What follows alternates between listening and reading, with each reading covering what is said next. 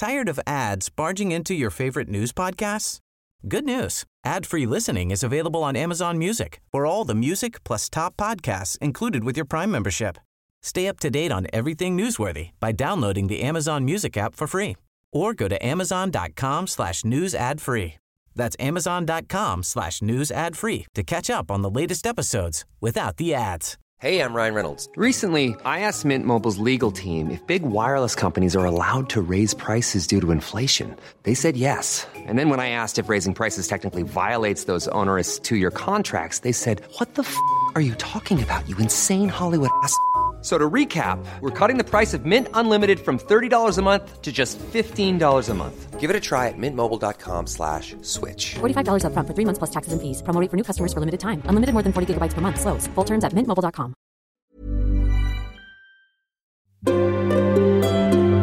The Guardian.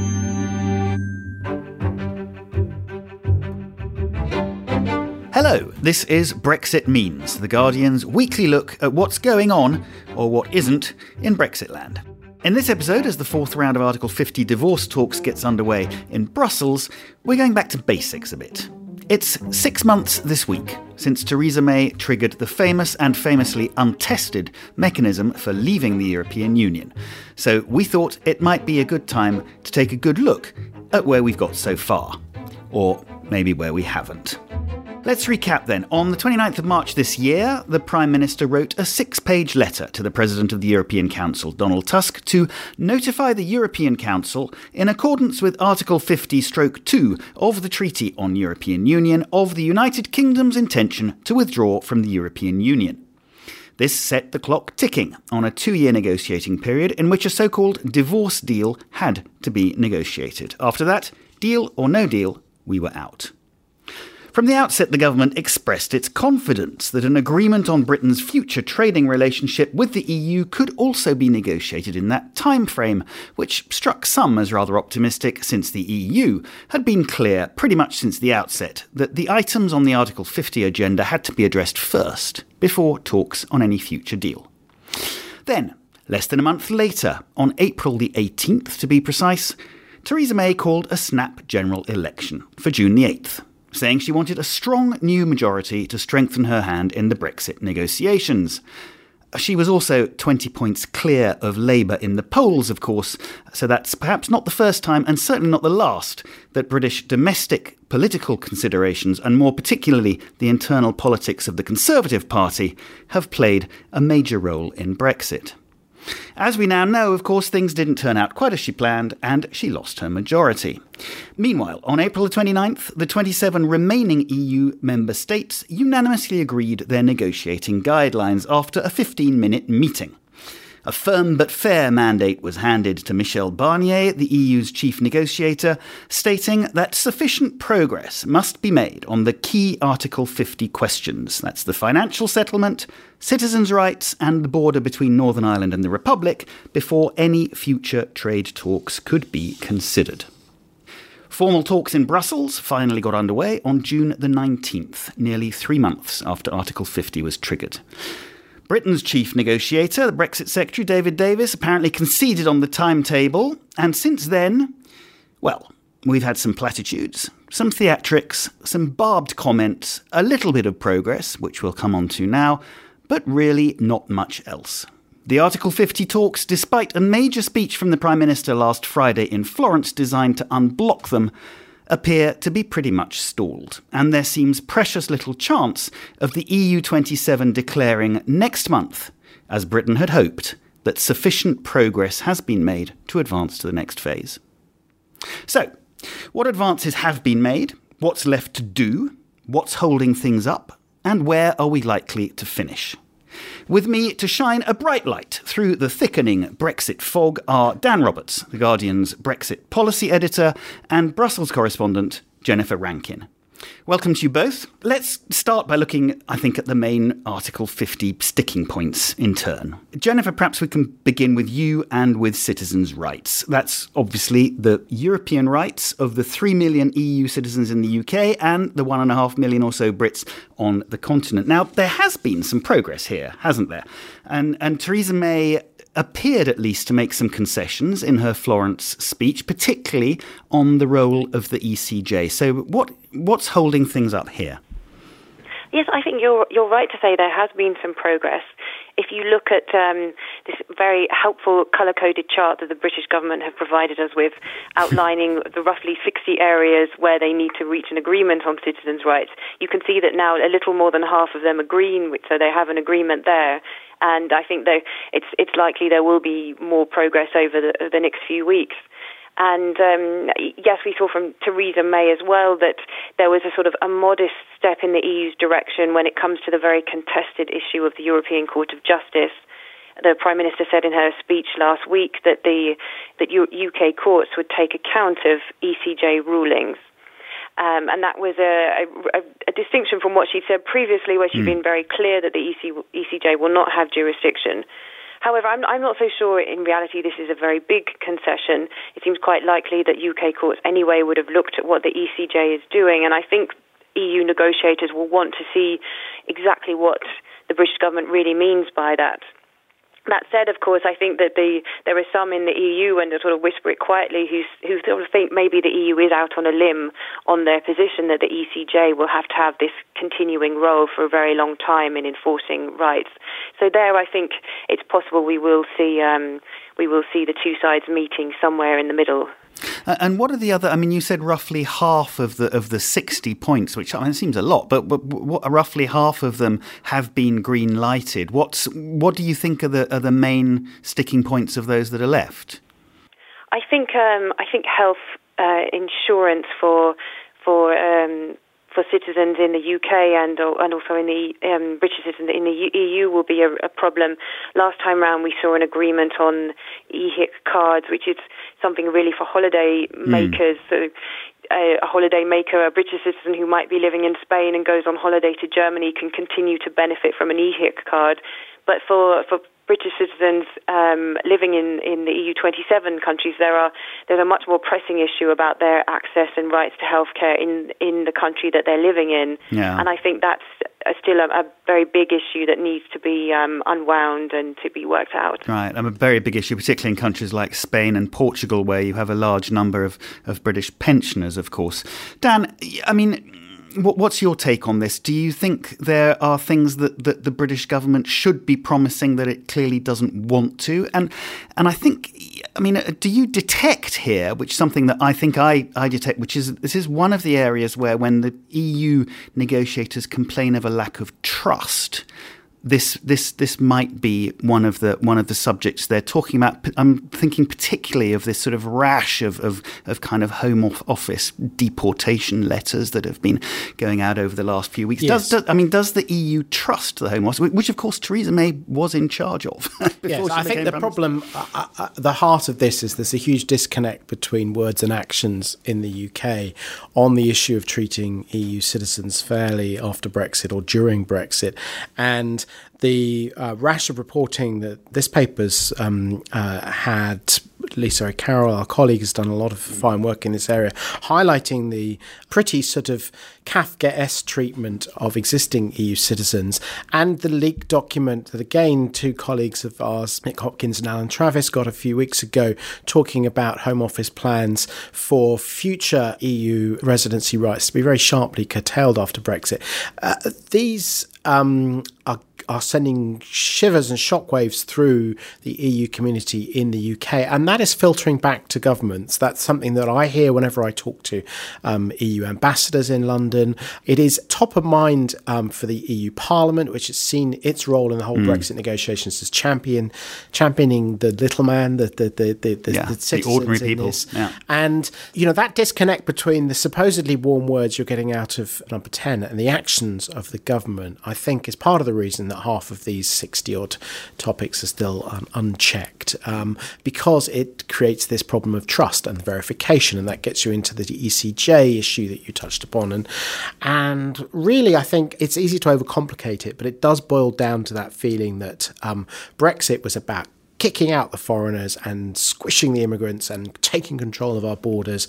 And that doesn't go down very well overseas, funnily enough. Yeah. And it's hard to also put into practice, I suppose, which in an acceptable way, which brings us, I guess, on to the next topic on the Article 50 agenda, which is the Irish border, which is something that looks frankly impossible to put into practice. Now, the problem here, if I understand it right, is that the border between Northern Ireland and the Republic, which currently, to all intents and purposes, doesn't really exist in any kind of physical sense, is obviously going to become Britain's only land border with the EU. And land borders with the EU must meet certain requirements. Now, the Prime Minister again promised in her speech in Florence that there'd be no physical infrastructure on the border. But how can that possibly work? Dan, can you explain what the nub of the problem is here? I sat through 2 weeks of policy papers over the summer attempting to square some of these circles. And with a little bit of hindsight, now the dust has settled, I think it's pretty apparent that they were largely fantasy documents. The British response to the Irish border question is to sort of pretend that there isn't a question, to say that you don't really need a customs union in order to have all the benefits of a customs union, to basically try and recreate the existing EU agreements without the EU. These are all ways of basically dancing around this big fundamental issue that the main land border between the UK and Europe will have a lot of legal difficulties surrounding it. I mean, but by EU law, there has to be some kind of customs checks. Yes, I mean, and this is a big concern in Dublin as well, because they'll be on the front line of this. If there is, for example, a big disparity in tariffs north and south of the border on agriculture, which is a massive source of trade over both sides, without checks, there will be smuggling. With smuggling, the Irish government is responsible for policing the EU border with the UK and vice versa. And we all know from our own experience of dealing with border officials the world over is they tend to be a bit pernickety. These are not people who are minded to go, oh, never mind, turn a blind eye. Politicians can say that sort of thing, but officials don't. And especially in a world in which, there are political tensions, because let's not forget this was a border that was a war zone quite recently.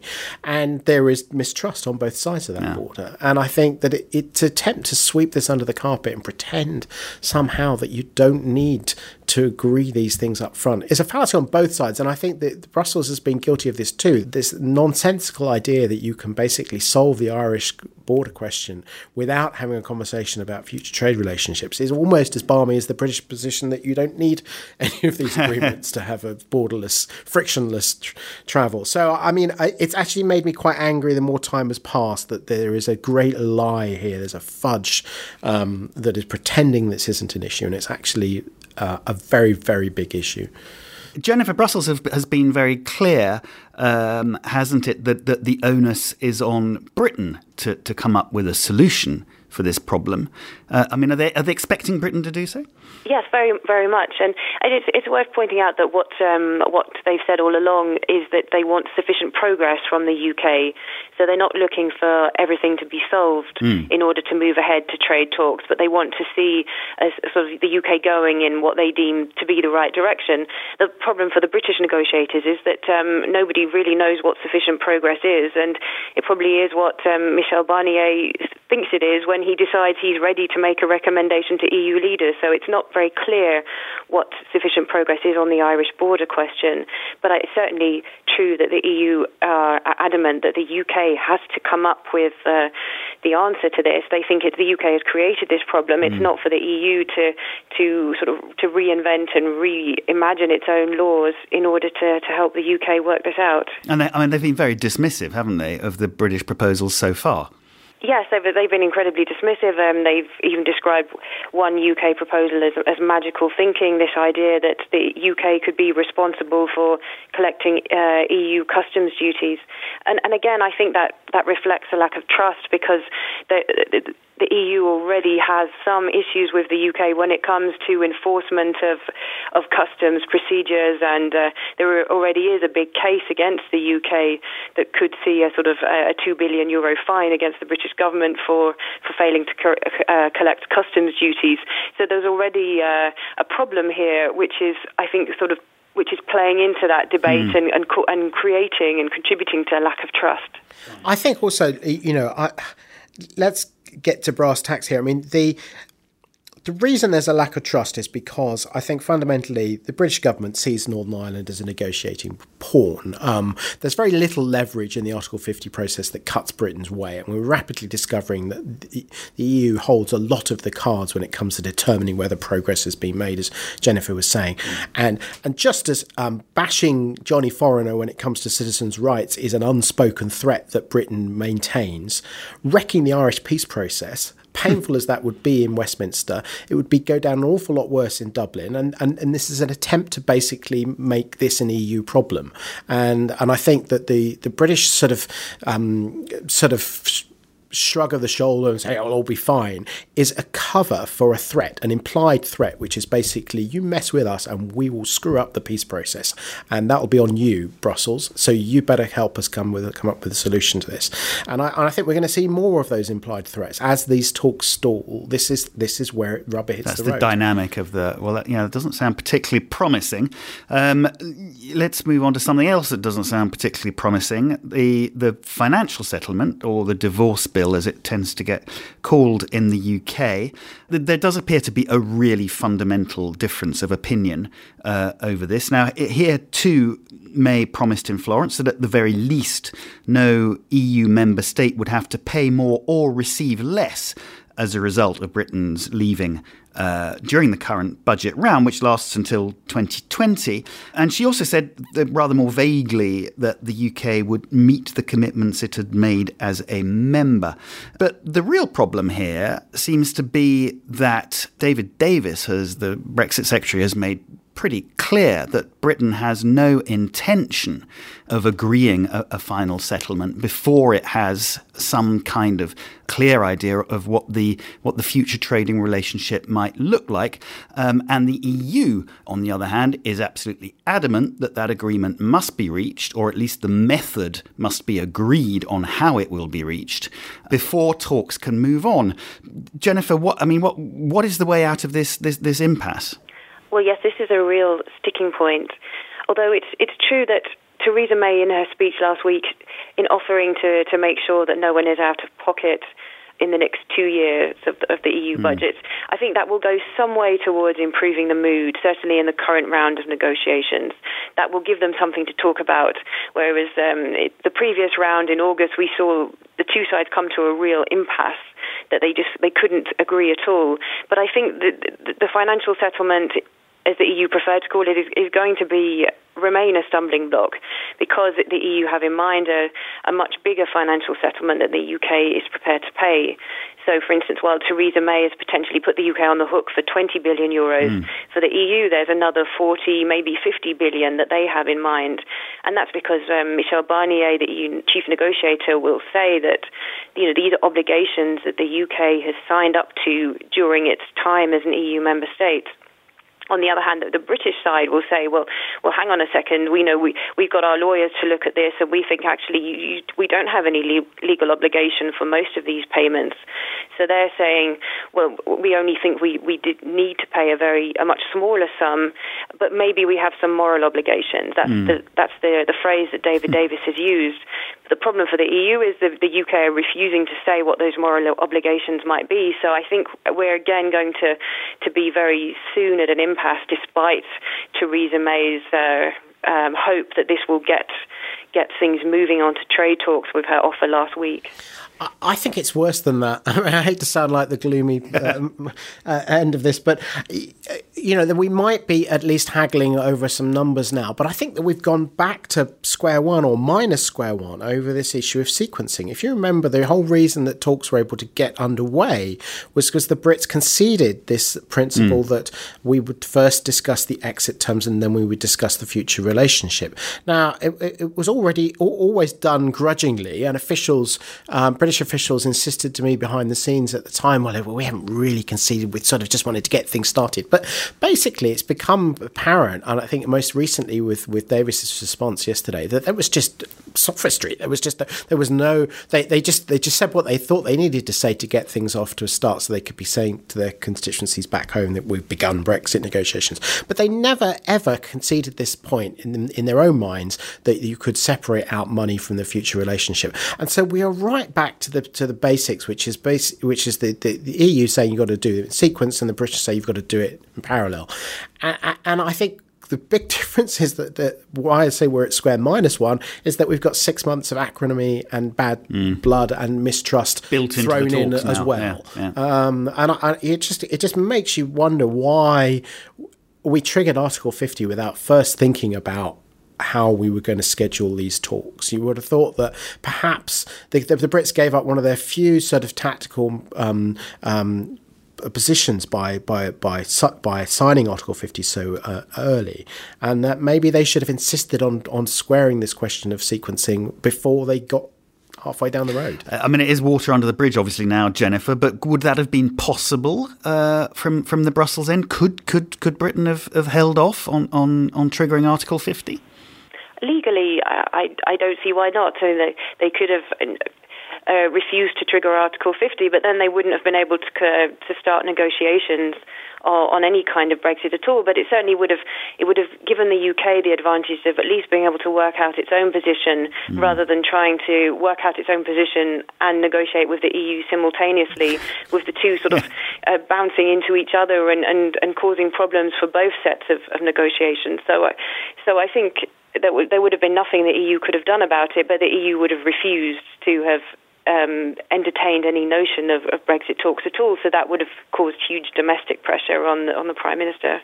I think that's right. The leverage was always very one-sided. But at least that way round, Britain could have also played for time. The trouble now is that Brussels can play for time and we can't. You know, Barnier can say, well, maybe not October, maybe December, see how you get along, come back when you're ready to do it the way we want to do it.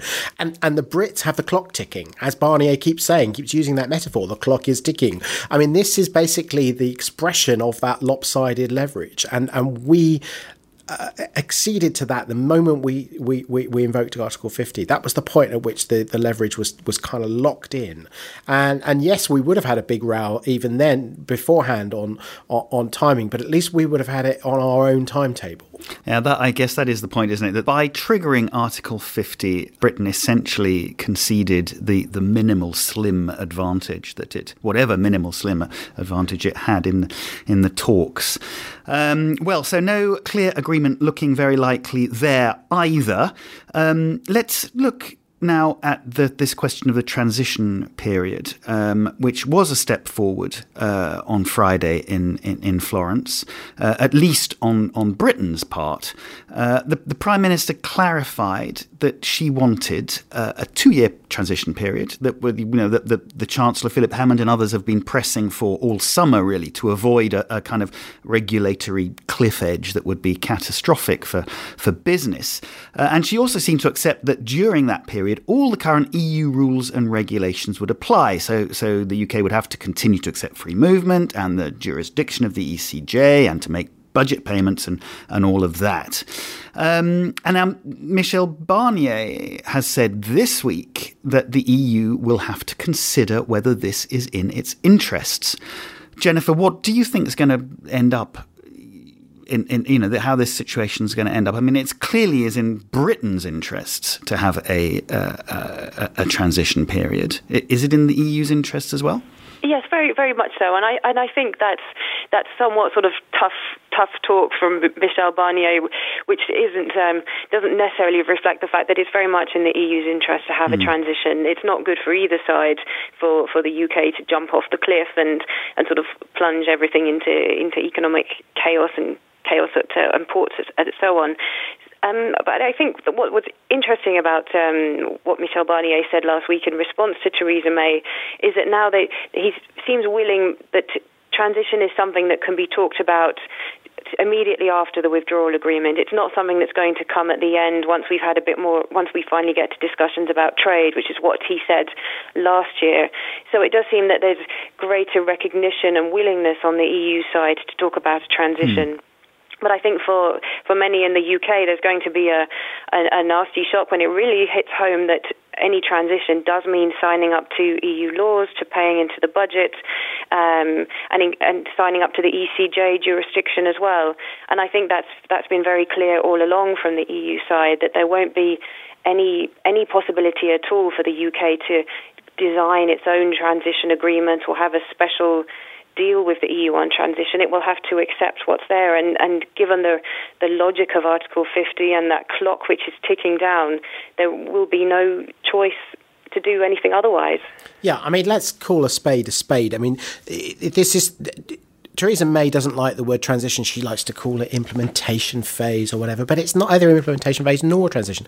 It's postponing Brexit. I mean, basically, it's delaying on all the existing terms. It says basically we will continue to do everything as we do now for another at least 2 years while we work out where we go next. And because we're not working out where we're going next, that's why I think it's a total misnomer to call it a transition. Because it is. I mean, transition implies you know where you're going, and this is how you get from A to B. We're not even talking about B yet. We're talking about extending A as long as we can. I would disagree with Dan on only one point. No, it's postponing really properly leaving the EU, but it's not postponing one important fact, which is that on the 30th of March 2019, the UK will no longer have a say on any EU laws whatsoever.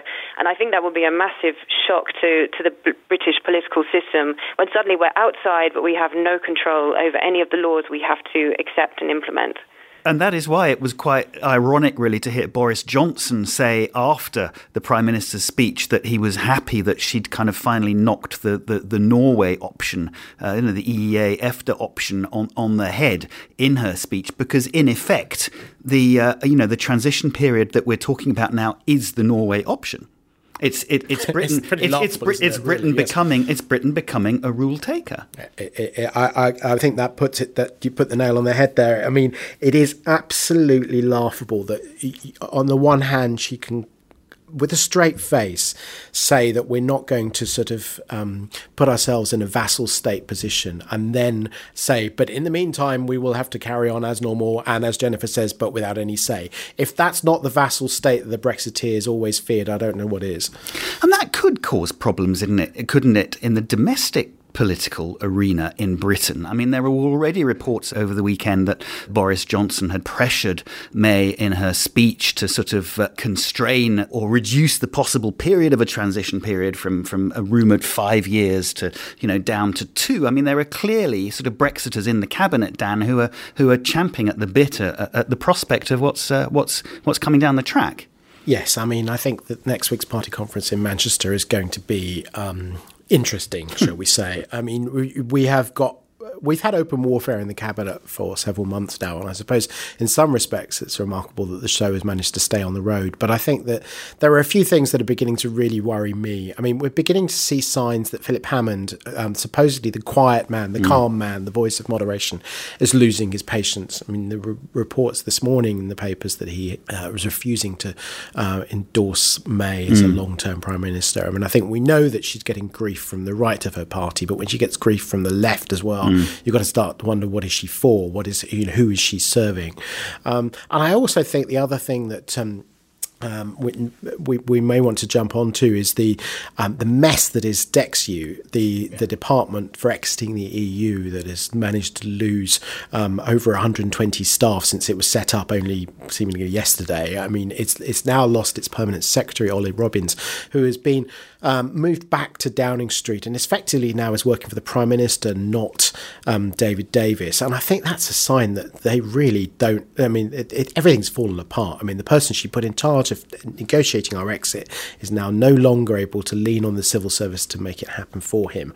It feels end days. I just can't see how this is sustainable for any government, let alone a government with a minority. And contrast that, Jennifer, with Brussels, where it does seem, at least from the outside, as if pretty much everything is sweetness and light. And I mean, the EU is displaying quite remarkable unity still, isn't it, in the face of Brexit? Yes, it's true to say that Brexit has united the EU as almost nothing else has done in the last 20 or 30 years, and everyone can certainly agree on the fact that the UK should have to pay as much as possible in order to quit the EU and make sure that nobody is out of pocket. But I think, we don't know how long that unity will hold out for. But at the moment, it feels a bit like it's a precious Ming vase, and no country wants to be the country to drop the EU unity and to smash it to smithereens. And it's something everyone's guarding very carefully. So we haven't seen any squabbles over where to locate the EU agencies that are going to leave the UK, for instance. We haven't seen any squabbles over the timing that was agreed earlier this year. Of course, there could be divisions to come in the coming months. There could be a split between those who stand to lose more from Brexit because of the close economic links with the UK, and there could be those who want to take a tougher line. But so far, we haven't seen any evidence of that, and I think everyone's very glad to stand behind Barnier and let him be the front man and do the work.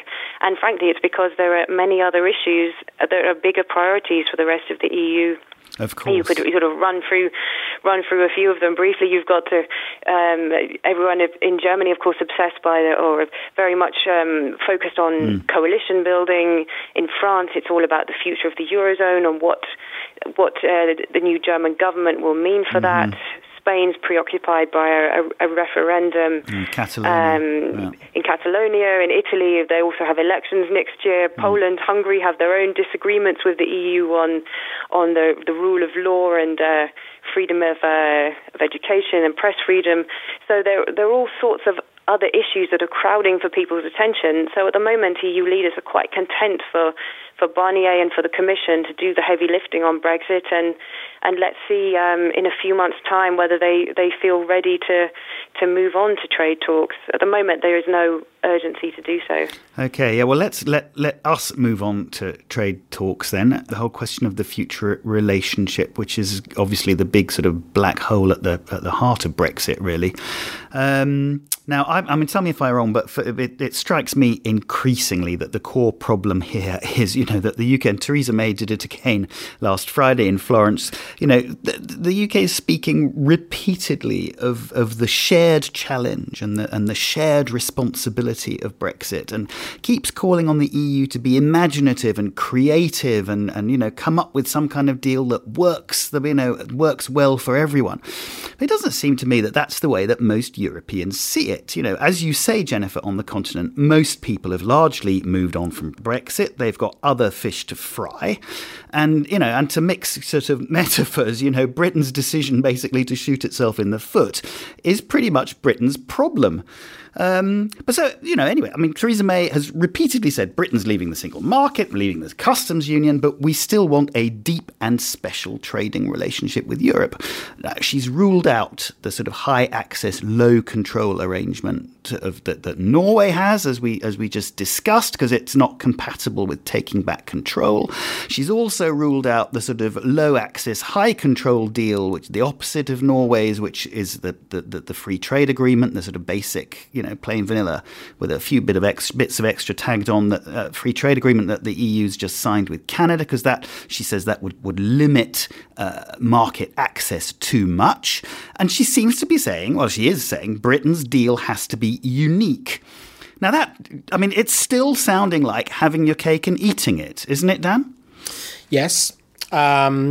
I suppose the little chink, the silver lining, that the sight of a far-right party gaining 13% of the vote in Germany, of all places, and second party, I think, in East Germany, on the basis of a concern about open borders and immigration, albeit a different one, a refugee crisis rather than an EU citizens issue, separate issues, but nonetheless fundamentally basically a too many foreigners issue. Too many jolly foreigners. Yeah. I think that does offer some hope on the cake and eat it front. I think we know that the Macron government also has a concern that, which is expressed on this issue of posted workers, which is employees who come from en masse into France, arguably undercutting French workers. It's trying to push back on that front. I think that what Britain wants is just some acknowledgement that these issues can be discussed. We've also seen a suspension of Schengen arrangements during the terrorism scares, many of which are still suspended.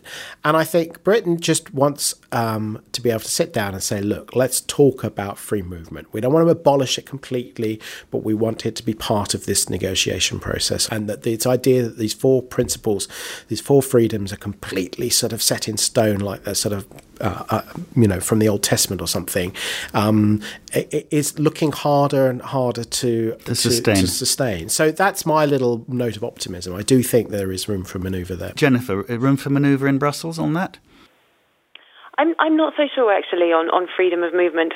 I think there always has been room for manoeuvre, and part of the problem may have been that British governments didn't use the room for manoeuvre they had as EU members in order to register people and to check on people coming in. They didn't make use of the 7-year transition period when Central and Eastern European countries joined the EU in 2004. They could have delayed the arrival of workers then, and as everyone knows, they chose not to. So I think it will be hard to find much flexibility outside the EU on freedom of movement if the UK does want a very close relationship or even sort of quasi-membership of the single market. I think they will struggle to dilute the four freedoms, because once you dilute one for one country, then why would you not dilute another for another country who has their own particular issues? So then you open up everything.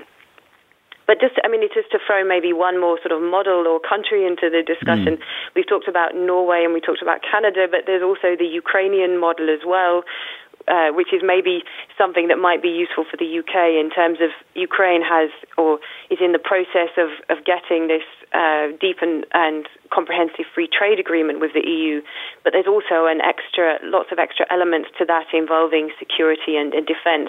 So you could imagine the UK deal would sort of loosely follow that model, obviously being more specific to the UK. So I think there is room for something bespoke. I don't think it necessarily has to be off the shelf, but it's going to be a long and arduous agreement to negotiate, and it's certainly not something that can be done quickly. And it'll take many years, and it'll be all the more difficult, Dan, as we said, when you have, half the government wanting something completely different from the other half. Yeah, I think that paralysis in Westminster is stretching patience and stretching tolerance for everybody, really. There is a vision, I think Theresa May is right to aim for it. There is a harmonious end state that we can reach as close neighbours and partners that in 20 years' time, 30 years' time, it's possible to imagine. But I think in order to get there on any sort of meaningful short-term time frame, it requires clarity, goodwill, trust, all the things that we just don't have at the moment. And I think that fundamentally goes back to the sort of weakness of the political settlement in the UK. If there's been a referendum that had been won comprehensively 90%, government with a 200-seat majority driving it through, it could play hardball. It is trying to play hardball, but it could play hardball in a meant way, and perhaps we could get to this end state. But right now, it's just a rabble. It's a mess, and that is poisoning the well. It's making this end state, I think, increasingly, to my mind, look more likely that we crash out with the consequences that has for the economy and for people, and then slowly, surely, the next generation, and by that I mean 20 years, 30 years, pick up the pieces and we try and rebuild from the rubble. But I see the kind of sort of dream bespoke arrangement that the government wants receding far off into the horizon at the moment. Jennifer, is that the way it feels from Brussels? I'm not sure I would agree that there's a greater chance now that Britain might crash out of the talks.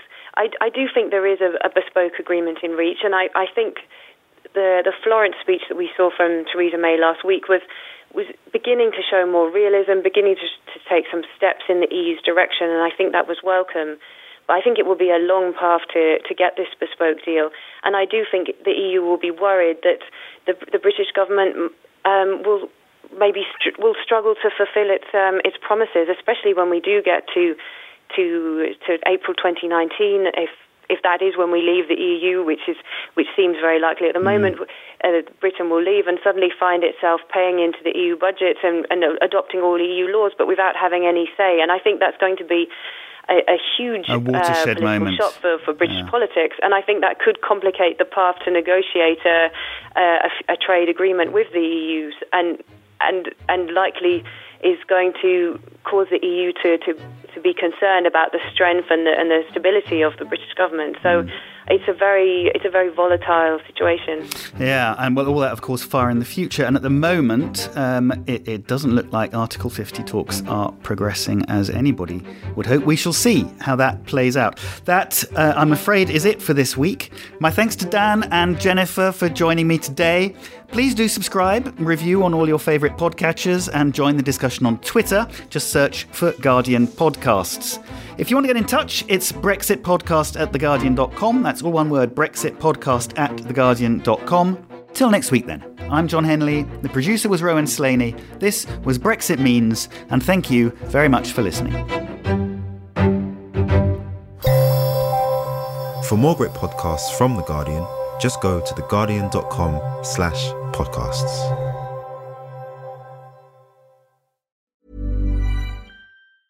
Tired of ads barging into your favorite news podcasts? Good news. Ad-free listening is available on Amazon Music for all the music plus top podcasts included with your Prime membership. Stay up to date on everything newsworthy by downloading the Amazon Music app for free or go to amazon.com/news ad free. That's amazon.com/news ad free to catch up on the latest episodes without the ads.